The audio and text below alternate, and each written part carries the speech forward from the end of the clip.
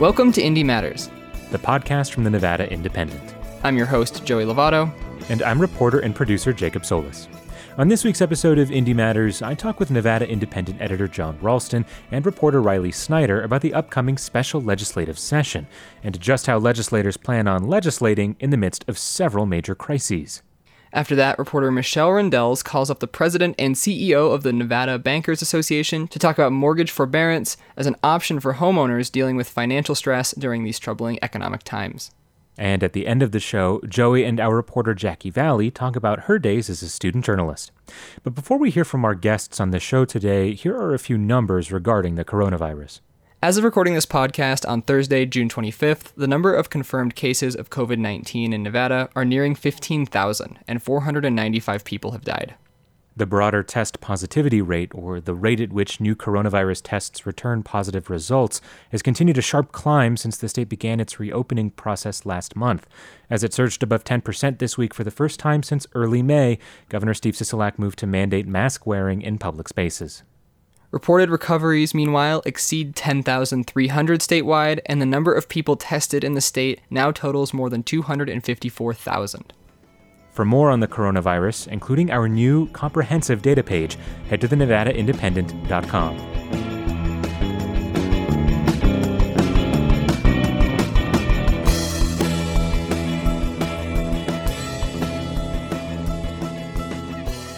Normally, it's a full 2 years between Nevada's legislative sessions, with most of the governing in between handled by the governor and interim committees. But amid unprecedented economic damage from coronavirus, shutdowns, and simmering civil unrest over police violence, the state's 63 legislators are heading back to Carson City for what many see as an urgently needed special session.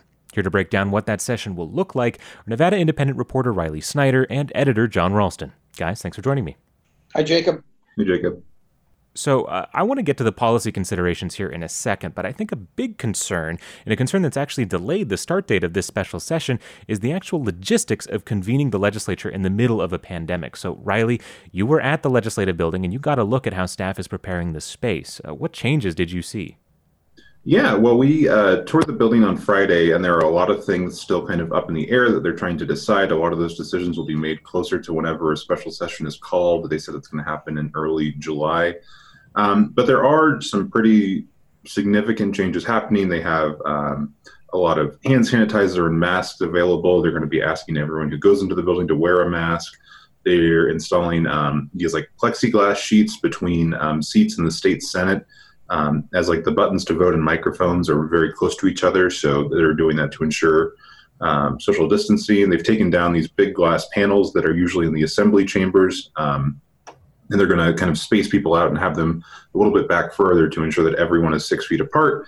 They're going to stop using caucus rooms. So there's a lot of thought going into this. They're trying, I think, really hard to ensure that they're going to be able to, ensure everyone's safety. Carson City hasn't had a ton of COVID cases. I think we're like at 25 in the state's capital. But the issue, of course, is that you're going to have lobbyists coming in from Las Vegas, a lot of legislators from Las Vegas. So they definitely want to take every precaution possible, given that you're going to have a lot of people inside a kind of enclosed small space for hopefully 2 or 3 days, but maybe more, depending on how things turn out.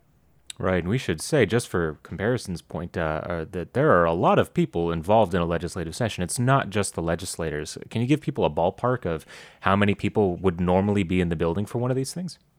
It's hard to say just because every special session is different. Every legislative session is different. I was trying to think of how many people on average are probably going through these doors every single day. It just kind of depends on what's going on. Obviously, there's going to be a lot of lobbyists, especially if the legislature gets more into topics outside of just the budget area. So it's going to be in the hundreds. One, upside is that during special sessions, they don't hire attaches or staff for individual legislators, so that, we'll cut down on at least 63 people who would usually be there during a normal legislative session, but there's going to be quite a few. And that's part of the issue is that, buildings are supposed to comply with this 50% fire code occupancy or don't have gatherings of more than 50 people.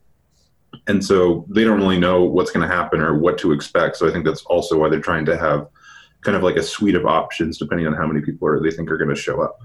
And so there's quite a few legislative sessions between the two of you, I mean, especially you, John. So is there any kind of precedent for the kind of special session that we're going to see in the next couple weeks here? Well, they've had special sessions for budget reasons before, but they've never had a special session in the middle of a pandemic and where all the things that Riley just described are going on. And by the way, we should mention that people should also, while they should read Riley's story, they should also check out the great video that our colleague Joey Lovato produced as he toured the building with Riley to show some of what they're trying to do. I really don't know how this is going to work. Riley used the word hundreds to describe, the people that go in and out of that building during a regular session or even a quote-unquote normal special session. And Joey has a great shot of actually a crowded hallway there. The problem with special sessions, Jacob, is even if they're narrowly focused, and this one will probably be focused on the budget and police reform and maybe some election bills that the Democrats want to do, is that lobbyists will generally convince their employers, I need to be up there just in case they try to do anything to us, as either an excuse to go to Carson City or an excuse to make more money off of their clients. And I don't know how much of that there is going to be this time, but I would guess it's going to be pretty crowded up there. Okay. So now I want to get to those policy considerations that we've been mentioning. And so first, I want to start with that budget. So the state's looking at a massive revenue hole for both fiscal year 2020 and 2021. Can you give listeners a sense of, first, how big those holes are, and then what legislators and the governor are looking at doing in order to sort of stem the bleeding here? Yeah, you're putting me on the spot, Jacob. So if I'm wrong, please direct all emails to Jacob. But the current fiscal year budget hole, I think, is around $800 million out of like a $4.4 billion budget. And then for the upcoming fiscal years run from July 1st to the end of June. So ours will end in just a couple days now. So the next fiscal year's revenue hole is supposed to be around, I think, like $1.2 billion is the number that I've heard or seen the most. Again, this is all fluid. It depends on like tax revenue, which comes in at different dates. So it's substantial. Like it's up to 10, 15, 20% of what was legislatively approved. Nevada has a balanced budget requirement in its constitution. So legislators essentially have to rewrite the budget. They've already done this for the current fiscal year, FY 2020, which is the year ending at the end of this June. They've done this through tapping into the Rainy Day Fund, which is about $400 million. They have a variety of agency budget cuts and a couple of other things. They're tapping into federal CARES Act money, which helps cover some costs. So they think that they're good for this year, but the next year is going to be the hard part because, it's kind of hard to find $450 million in, couch cushions. So that's going to be kind of the big conversation around the special session is what they're going to cut and what's going to change for the next fiscal year. And we should say, too, so much of this is coming from the fact that revenues tanked during the shutdowns. And a lot of that has to do with the fact that the Strip was shut down and so much of the state's revenue comes from gaming. Is that correct? Yeah, it's a sales tax, gaming percentage tax. So a significant amount of traffic. You can read, I think Michelle's story got into it, but like visitation to Las Vegas was down 97% in the month of April. So it's just absolutely cratered our state's tax revenue. And so, John, I want to ask you quickly, what kind of precedent there is for these kinds of cuts and these budget crises of the past? Is there anything we can look to as a guide for what might happen in the next couple weeks here?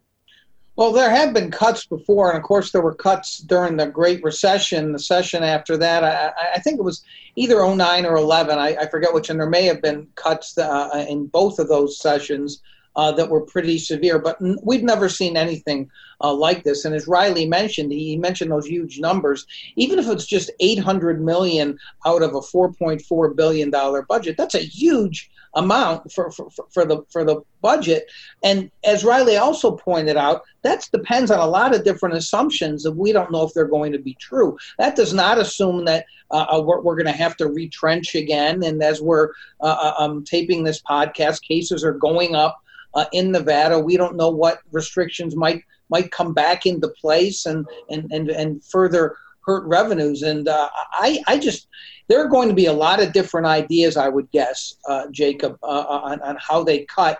And one thing they always try to do in special sessions and by they, I generally mean governors, is they want it to be a fait accompli. The governor has tremendous power to call the agenda and not have it go beyond that agenda unless the governor himself decides to amend the so-called call of the special session. But as narrowly focused as they want this to be, and in the hopes that they have a majority of Democrats who control both houses signed on, things are going to go wrong. There are going to be proposals made that we haven't heard about yet. And there's never been one special session, I keep saying this, that has gone according to plan. And I can't imagine that this one can. Even though I hope Riley's right, that it's only a couple of days, I'd be surprised if that's all it lasts. So I want to get into, you mentioned that nothing goes to plan. So right now on the docket maybe is some police reform. And this comes obviously after weeks of civil unrest, these anti-racist protests, protesting police violence. And we've seen specifically a lot of push and pull in Nevada, both in Reno and in Las Vegas. Is there a sense yet of what that police reform is going to look like if it happens at all? And listen, I'll answer it, but it won't be an answer a lot of people listening will like. I don't know. I think that the danger of trying to do a broad police reform or criminal justice reform during what is a relatively short special session, you're going to get a really, really bad result. And you're going to have all kinds of people saying, this is what we have to do right now. And it'll be interesting to see what the governor is willing to sign off on. One interesting dynamic that is going to go on with this is who runs both of those caucuses. And what their backgrounds are, especially Nicole Cannizzaro, who is a prosecutor and is a person who may not accept a lot of different things that both her caucus and Democrats in the Assembly have. Republicans aren't going to have much voice in this, Jacob, because they don't have very many people up there.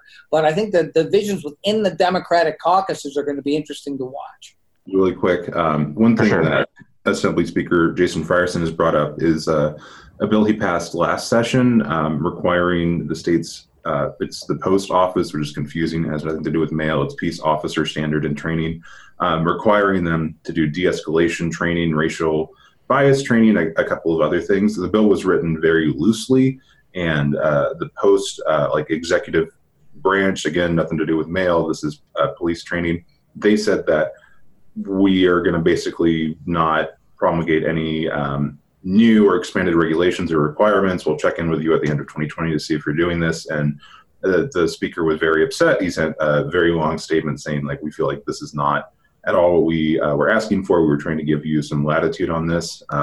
Interestingly enough, the Post executive director testified against the bill, so that was kind of a weird dynamic there. But if they do take up anything, I think that would probably be one thing they want to tighten up.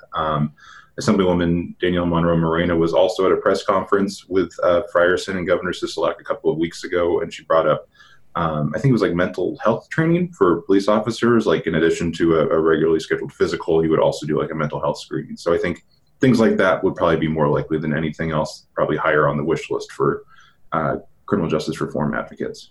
And we should say there's been a lot of discussion nationwide about defunding or abolishing police departments, but that's not something that the legislature could do because that funding comes from local governments. Is that correct? They actually, last session, and I feel like I'm going to get this wrong, and there's going to be one person who emails me and is really upset about it, but they passed an extension of the increased More Cops sales tax, I think out into mid-2020 or maybe 2030. So that's one thing. More Cops is for hiring more police officers. It was a sales tax increase that the legislature authorized the Clark County Commission to increase. It's one of the ways to get around raising taxes and the 2/3 revenue requirement. So if they wanted to, I don't think they're going to, that would be an area they could approach it. But you are right that funding does come from local government. So it's not something the legislature could really take up outside of something like that. Okay. Well, we'll leave it there for now. Riley Snyder, he'll be at the special session when it starts in July with our reporter Michelle Rendells and John Ralston, editor of the Nevada Independent. Thanks so much for joining me. Thanks, Jacob. Thanks, Jacob.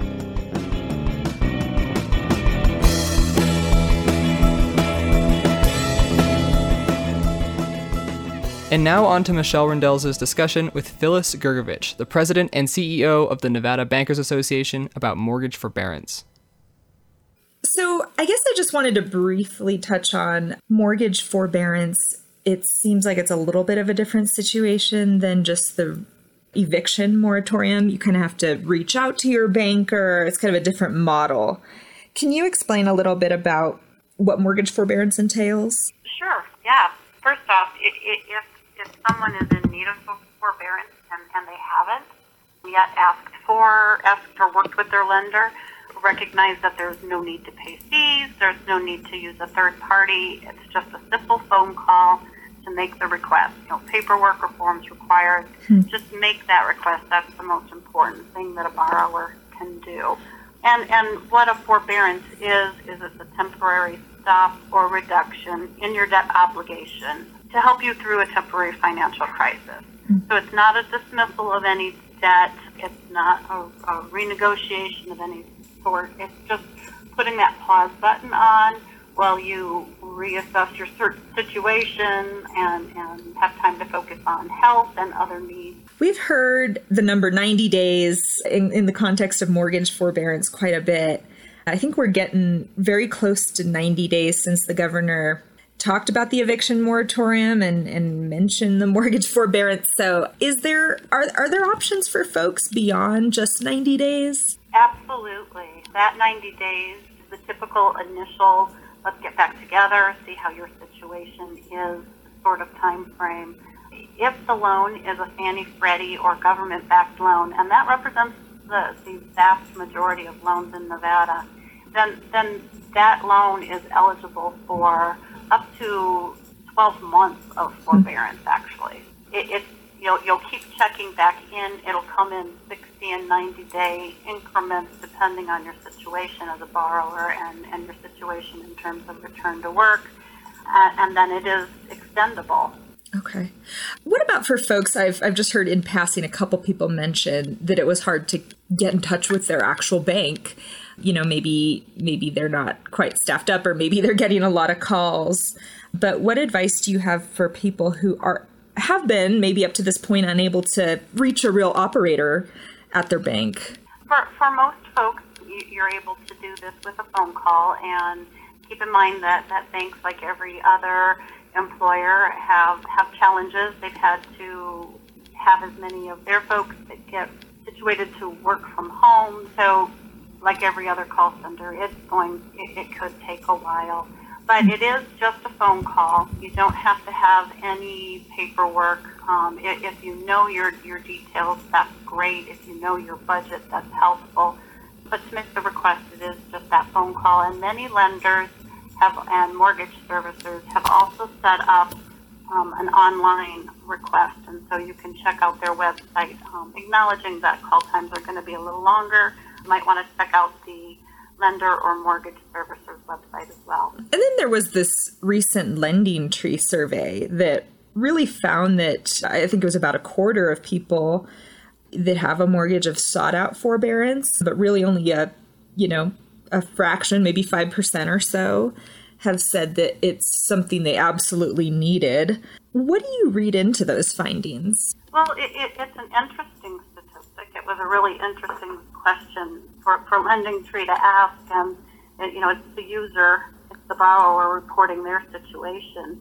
So I think that at the time, and thinking proactively, no one really knew what was ahead. No one had a pandemic playbook. No one knew what was happening or how bad it was going to get or how long it would last. So some of those questions still do remain, but as we kind of start to turn the corner, or when we do start to turn the corner, it will be interesting to see what position people are in when they do, like you said, hit that 90 days, and it's time to call your lender and talk about your situation. Have you guys been in any sort of discussions, with the governor, with the attorney general, talking about what happens to borrowers and renters, in a couple weeks when some of these directives are lifted, when some of the eviction moratorium is gone? Do you fear sort of a fiscal cliff for folks in coming weeks?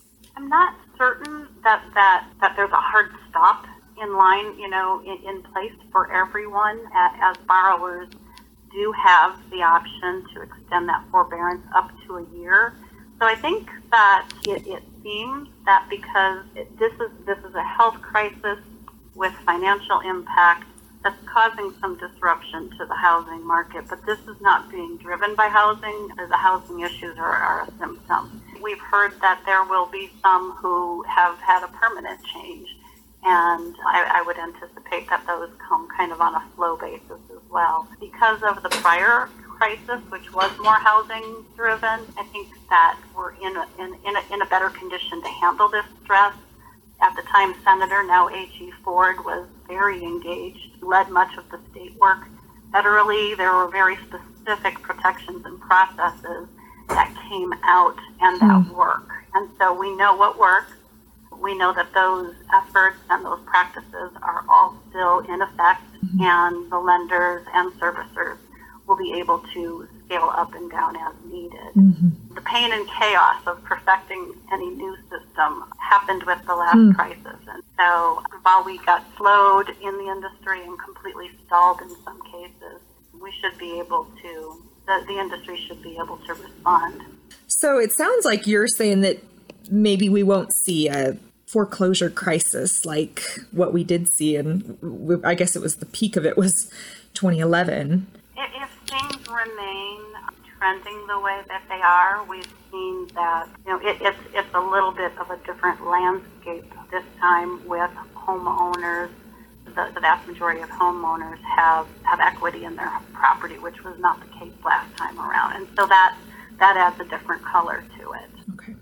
Anything else that you wanted to add about how the banks are dealing with this, and any other things that borrowers should know? Yeah, I will just circle back to anyone who has not missed a payment and they fear they may, or if they've missed payments and haven't been able to engage with their lender. Don't be afraid of that conversation. Don't fear that conversation. The lender is there to help the borrower get through this financial stress. Homeowner retention is the number one key, and your lender is in the best position to assist, and there's no fee for that. There's also HUD counselors available, and HUD makes those counselors available at no charge, and borrowers can find a list of that at HUD.gov, HUD.gov. All right, well, thank you so much for your time, Phyllis. I think this is really great information.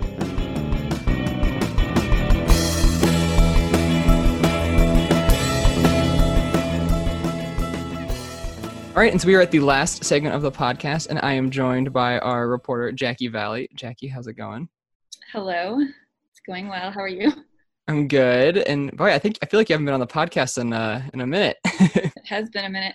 But you mainly cover, education, and now you've picked up this new beat, gaming. Mm-hmm. But, a lot of us here at the Indy got our starts in student journalism, and we talked to Jacob last week about being the editor-in-chief of the college newspaper at UNR.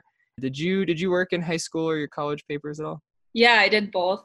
I moved in high school, so I worked at the high school papers in both of my schools. And then I honestly started working for my college newspaper at Kent State before I had even moved into my dorm room because we had staff meetings. So that was really my introduction to campus life, was attending the daily Kent Stater meetings. And so I had a whole list of assignments before I even saw what my dorm room looked like.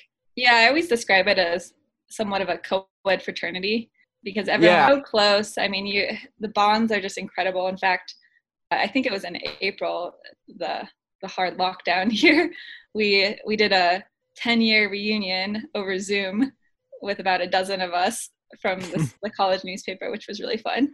Oh, that's really sweet. So did you report on anything in particular at the Kent State, or were you just kind of a general beat reporter? Yeah, I did. I covered the university administration for a while. And so some of those were, quite frankly, the wonky, could be a little bit boring stories about the university president and those type of decisions. But nonetheless, It was important, and it taught me a lot about how to interview people. Oh, yeah. But yeah, it was fun. I mean, I definitely learned more as a student journalist than I did in any of my classes. And I think anyone who was in student media can tell you that you probably skipped a fair amount of classes to be able to go cover things or be in the newsroom. Yeah. I definitely remember thinking in college, like, I'm not writing enough stories. And then I start volunteering for the paper and I'm like, oh, this is where you actually like do the work. For sure. Yeah. I mean, we had, when I was in college, the 2008 election. And so Ohio was a big battleground state. So it was John McCain and Barack Obama and their VP choices in and out of the state all the time. So we covered all that stuff, all their appearances in and around the Cleveland, Akron area, which was fun. And then we had a huge post-election night party, 2008. So you've been covering politics a lot longer than some of us here at the Indy, I guess. I guess that's one way to look at it.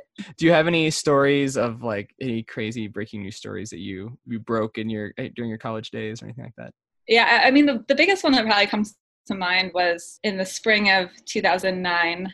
There was always an annual block party, like on any college campus. Usually there's some sort of a college fest, you know, a street with student housing and such. So there was a party in the spring. And the thing you have to know about Kent State, if you don't already, is that May 4th, 1970 is when 4 students got shot and killed by the National Guard in Vietnam protests. And so it's always a touchy thing on campus. And in 2009, there were other parties like this going across the country with campuses where it was just getting a little rowdy. And so the police that year were just very gung-ho about shutting these college parties down, I guess you could say. And so it was like almost before this one even got started, they were advancing down College Avenue. And part of it, you know, there was a party. Obviously, people were drinking, spilling out in the streets, loud music. And then, you know, 1 or 2 students had the great idea to set a couch on fire, which didn't go over well with the police. And then they advanced further. But then they started shooting rubber bullets. And as you can imagine, on a university that had this tragedy at that point 40 years earlier, you know, it wasn't the greatest look, and it made national news, and it was like a heavy police presence. And so that night in particular was an interesting reporting experience, because I remember being in the newsroom, because I was one of the editors at that point, just mapping out everything we wanted to do on a whiteboard. And then we were all across the city planning the front page, the headline, the photo. So that was, I guess, my real immersion in what at the time was a big news story on a college campus. You know, unfortunately had national coverage as well. Yeah, that's really interesting actually, because I mean, you can totally relate that to today, right? With kind of, you know, some people seeing police as overstepping their boundaries with the protests and everything going on right now. And so, you know, you can definitely draw some parallels.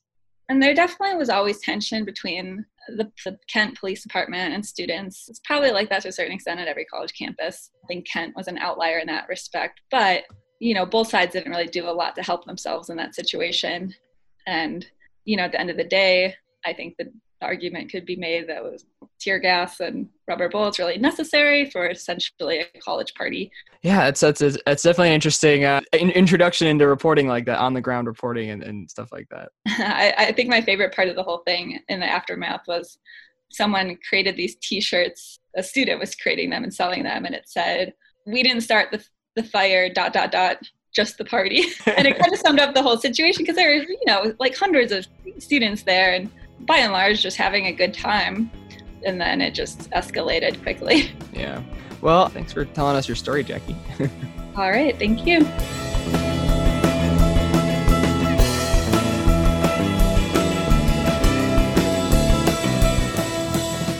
Thank you for listening to this episode of Indy Matters, and thanks to Phyllis Gergovich, Michelle Rindels, Riley Snyder, Jackie Valley, and John Ralston for being on the show this week.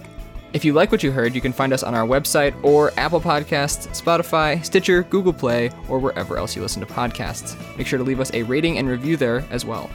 And of course, if you have comments, criticism, praise, or want to suggest a podcast segment, you can email us at jacob@thenvindy.com or joey@thenvindy.com. People with Bodies wrote our original theme song, and you can find more of their music on Spotify or Bandcamp. Thank you for listening to Indy Matters. I'm your host, Joey Lovato.